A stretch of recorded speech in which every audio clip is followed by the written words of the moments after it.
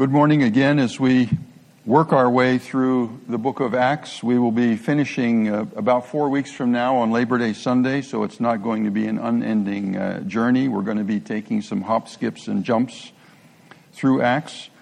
Today we're going to be focusing on Paul's farewell conversation with the elders at the church of Ephesus as he was on his way back. And I think we have a map of Paul's third missionary journey. Just to remind you a little bit, Paul took off from Antioch, headed back through what's now Turkey, through a bunch of the cities that he had seen before.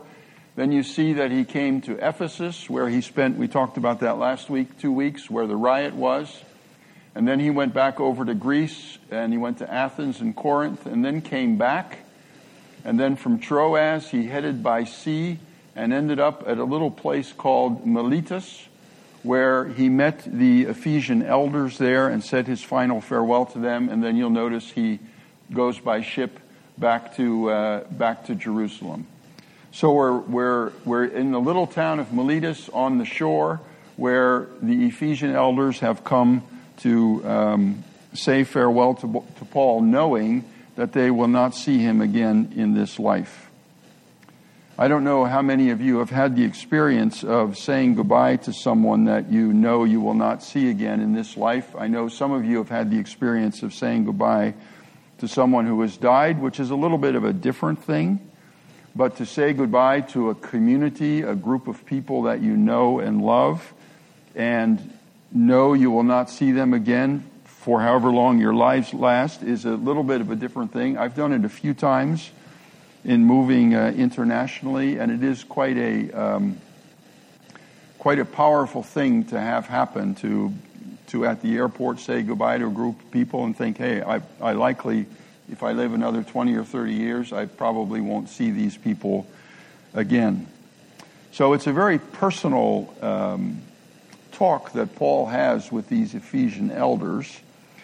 And it's an example for how those of us who are leaders in the church, at whatever level we're a leader in the church, it's an example for us to think about in terms of how we relate to the people of the church whom we serve. But I don't this morning want to limit it to that group, because all of us are in relationship to people. All of us are relationship to people for whom we are an example. It doesn't even matter how young you are. If you're in 6th grade, there's a 4th grader watching you, or there's another 6th grader watching you. There's always someone watching you. And seeing how you do things, and seeing how you speak, and seeing how you live your life.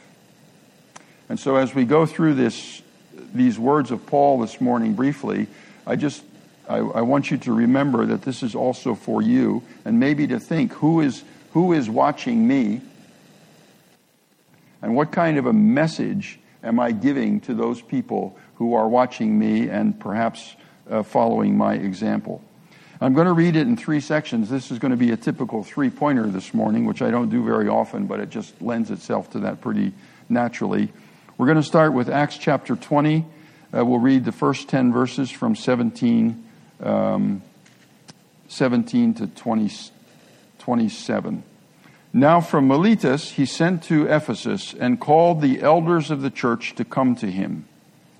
And when they came to him, he said to them, "You yourselves know how I lived among you the whole time, from the first day that I set foot in Asia, serving the Lord with all humility and with tears and with trials that happened to me through the plots of the Jews.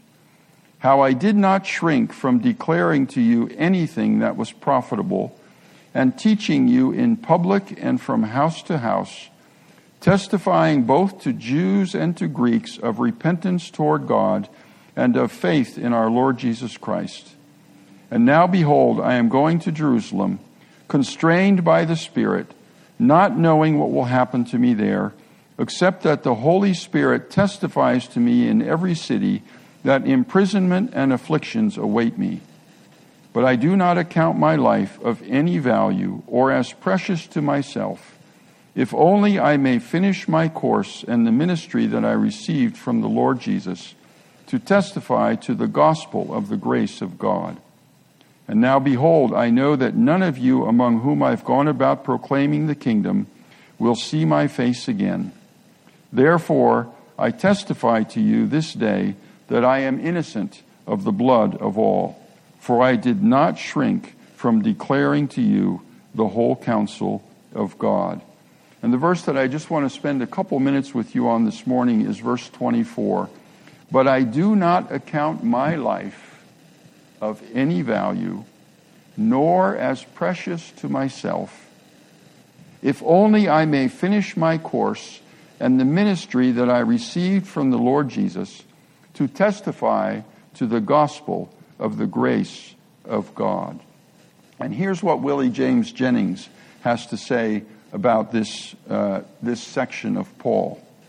Luke is giving us the beginnings of a cruciform existence, where my life has been taken from me and given back to me, not as my own, but as God's own life.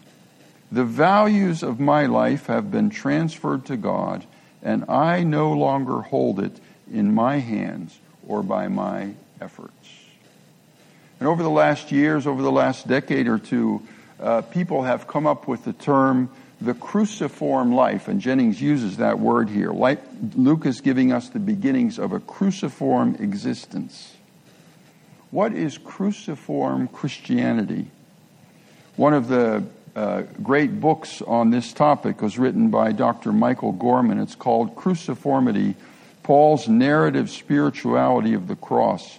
And he puts it this way: love is cruciform for Paul insofar as it is faithful to the self-emptying love that Jesus Christ embodied throughout his life and ultimately expressed in his selfless, loving death on the cross.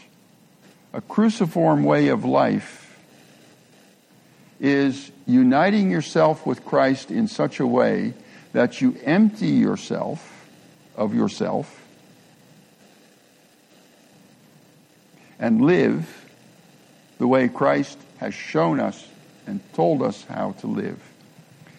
It really comes out of the very famous passage that I'm sure you all know from Philippians 2. Have this mind among yourselves, which is yours in Christ Jesus, who, though he was in the form of God, did not count equality with God a thing to be grasped, but emptied himself by taking the form of a servant and being born in the likeness of men. Cruciform living is participation in, it's uniting yourself with Christ in such a way that you lose your life, but you don't really lose it, you get it back. And the life that you get back is Christ's life. And now here's the quote that I wanted to share from Michael Gorman, which I think says it in a little different way. Cruciform love resists the temptation to make myself the focus of everything, even my own spirituality. Cruciform love refuses to exercise rights, powers, privilege, spiritual gifts, and so forth if their use will do me good, but someone else, or a community of which I am a part, harm. It liberates me from myself and for the other. Cruciform living stops focusing on me only and focuses on the other and does what is good for the other. And that's this theme we've been seeing all the way through Acts.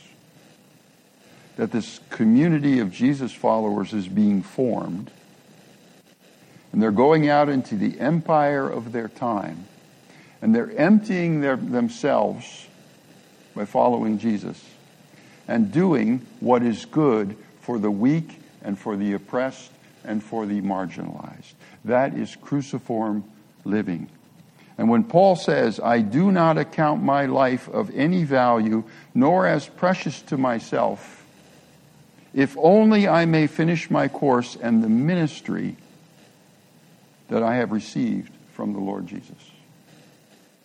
So Paul is planting himself in this cruciform way of living. And then he goes on, and we'll start reading again from Acts 20, verse 28. Pay careful attention to yourselves and to all the flock, in which the Holy Spirit has made you overseers, to care for the church of God, which he obtained with his own blood. I know that after my departure, fierce wolves will come in among you, not sparing the flock, and from among your own selves will arise men speaking twisted things to draw away the disciples after them. Therefore, be alert, remembering that for 3 years I did not cease night or day to admonish everyone with tears. So Paul is giving here a warning to the leaders of the Ephesian church. After my departure, fierce wolves will come in among you, not sparing the flock, and from among your own selves will arise men speaking twisted things to draw away the disciples after them. I'd like to make 2 comments on this. The first one is, we tend to think about heresy as wrong doctrine or wrong teaching. And there have been many heresies throughout the history of the church. And it is certainly true that wrong teaching or wrong doctrine, particularly when it touches the heart of who God is and who Jesus is and what the gospel is heresy. But I'd like to add to that mix the importance that the New Testament places on practice. And if you read Paul, particularly like when he exhorts his young protege Timothy, you see Paul focusing very much also on practice. Look at this quote from 1 Timothy 4, verse 11 through 16. He says to Timothy, command and teach these things. So there's this teaching element.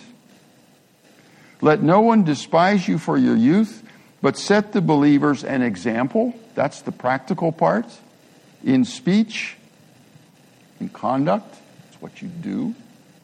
In love, that's something you do. In faith, another word for faith is allegiance, that's something you do. And in purity. Until I come, devote yourself to the public reading of Scripture, to exhortation, to teaching. Do not neglect the gift you have, which was given you by prophecy when the council of elders laid their hands on you. Practice. See that word? Practice these things. Immerse yourself in them, so that all may see your progress. Keep a close watch on yourself and on the teaching. The NIV translated this way: watch your life and your doctrine. Persist in this, for by so doing you will save both yourself and your hearers. So what I'd like to suggest this morning is that for Paul, the warning is not just about false teaching. It's also about false doing. Things that aren't of the kingdom. Things that aren't loving. Things that aren't caring. Things that aren't the emptying of ourself like Jesus did. It's all of those things. And the second comment I'd like to make is that the New Testament often speaks of false teachers, and it does again in this passage, of arising from inside the church. Now, my theological education, and probably some of yours also to the extent you had it, taught me that heretics come from outside. Who are heretics? Well, when I was going to seminary, the Pope was one. The German theologians were heretics. The liberation theology was a heresy. If you're following some of the discussions in the evangelical world today, critical race theory is considered to be a heresy, driving a stake at the heart of the gospel. So they're all coming from, it's them. Remember last week when we talked about the riot in Ephesus and Demetrius, and we suggested that Demetrius maybe isn't just them, but he's also us. the church is heretical, we are heretical, when we're not practicing, we're not characterized by practicing this example in speech and in conduct and in love and in faith and in purity. Heretics are not only those who teach wrong doctrine. They're those who don't practice the call of the kingdom to empty themselves for the good of the other. Who claim and abuse power. Who participate without reflection or repentance in the extractive economy, in racism, materialism, and militarism. What I'm just suggesting here is that this heresy is also practice. And it can very easily arise from within us when we're not paying attention to the call of the kingdom of God in the practical aspects of not only our personal lives, but the life of the world around us. And then Paul gives the Ephesians his final mission. We're reading from 20, verses 32 to 35. And listen very carefully to Paul's last words to the Ephesians. And now, Paul says, I commend you to God and to the word of his grace, which is able to build you up and to give you the inheritance among all those who are sanctified. I coveted no one's silver or gold or apparel. You yourselves know that these hands ministered to my necessities and to those who were with me. In all things I have shown you that by working hard in this way, we must help the weak and remember the words of the Lord Jesus, how he himself said, it is more blessed to give than to receive. In all these things I have shown you, verse 35, that by working hard, we must help the weak and remember the words of our Lord Jesus Christ, how he himself said, it is more blessed to give than to receive. Now, just thinking about this, in my mind, is a little bit shocking. These are Paul's last words to these people that he's never going to see again. And the last thing he tells them is to care for the weak and remember that Jesus said it's more blessed to give than to receive. Those are pretty shocking last words. Care for the weak, and it's better to give than to receive. Listen to Jennings. We are called, quote should appear, we are called to embody a freedom in the flow of the economic circuit and a power to redirect its current toward life. The church struggles mightily in this very matter. Often our failure is a failure of sight. We fail to see the circuit at work all around us and thereby reduce this revolutionary word of Paul to a sentimental gesture of almsgiving or to an apologetic for economic self-sufficiency. An economic system must be overturned in us, and it begins with the overseers. Paul is overturning an economic system that rewards the strong and keeps the weak out. Paul says, no, in the church we do something different. We help the weak. And we know that it's better to give than to receive. And Jennings goes on, Luke's comments about money and possession echo the founding moment of the congregation of Spirit-filled disciples who sold their possessions, you remember Acts 2 and Acts 4, and gave their money for the sake of the common. Their own needs did not disappear. Those needs simply merged with the needs of the common, and together they sought a shared, flourishing life. Paul's last words to the Ephesian elders, this church where he had spent 2 years, were, care for the weak It's more blessed to give than to receive.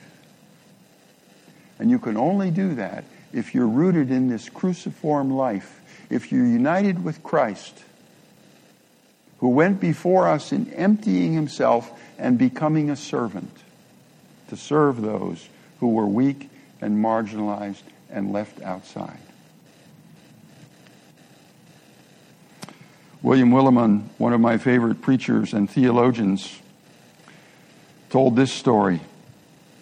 He said, a parishioner once said to me, I'm lying in this bed, not sure if I'm going to make it out of this alive, frightened and worried, and Jesus has the nerve to waltz in here and suggest that I ought to single-handedly fund the church's food ministry. As sick as I am, I thought others should be looking after me, not my looking after them. And Willimon says, I asked her, so how did Jesus respond? And she replied, as far as I can tell, she said, Jesus said, I don't care. What did you think you were getting into when you were baptized?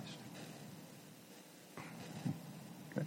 This lady's on her sick bed, wondering perhaps if she's going to die, waiting for people to care from her. And Jesus says to her, go give a whole bunch or whatever, a whole bunch of money to the food ministry of the church. She's saying, but I need care.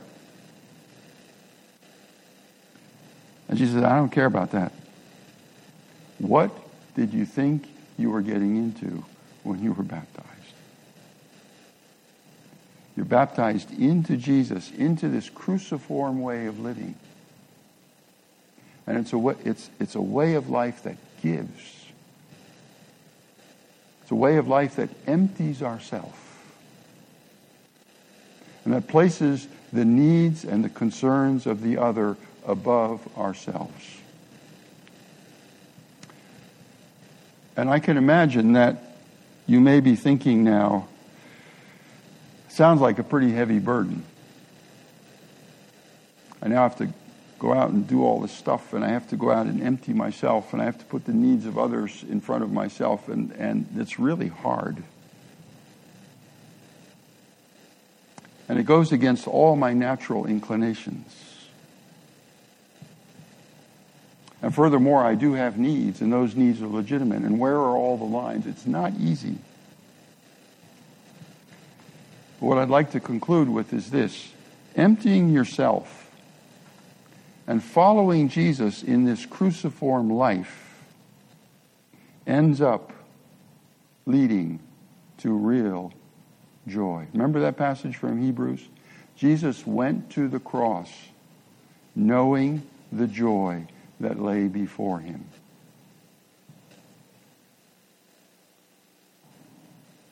If we are not going to empty ourselves as we live this cruciform life, our selfishness and self-centeredness is going to kill us.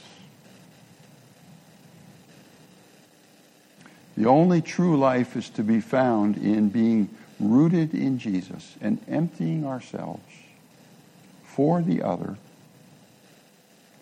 and then finding his joy. You've heard this quote from me before, but I'm going to use it again. It's one of my favorites of all time, Frederick Buechner.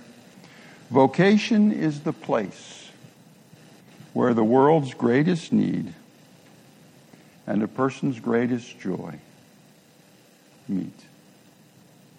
See that combination? The world's greatest need and your greatest joy meet. Paul lived a life, we all know this, through all of his suffering. He lived a life of joy. He just did. Through all the terrible things and all the effort and energy he went through in his whole life, if there's one word that characterizes Paul, it's joy. And what he's saying to the Ephesian elders and what he's saying to us today in August of 2021 is, only when you're catching on to this cruciform way of living, when you're united with Christ and emptying yourself for the good of the other, is joy to be found. So I commend Paul's words to you to burn into your life and burn in your hearts and continue on this path of cruciform living, not just for yourself, but for all those who are around you, and especially for those who are watching you. Amen.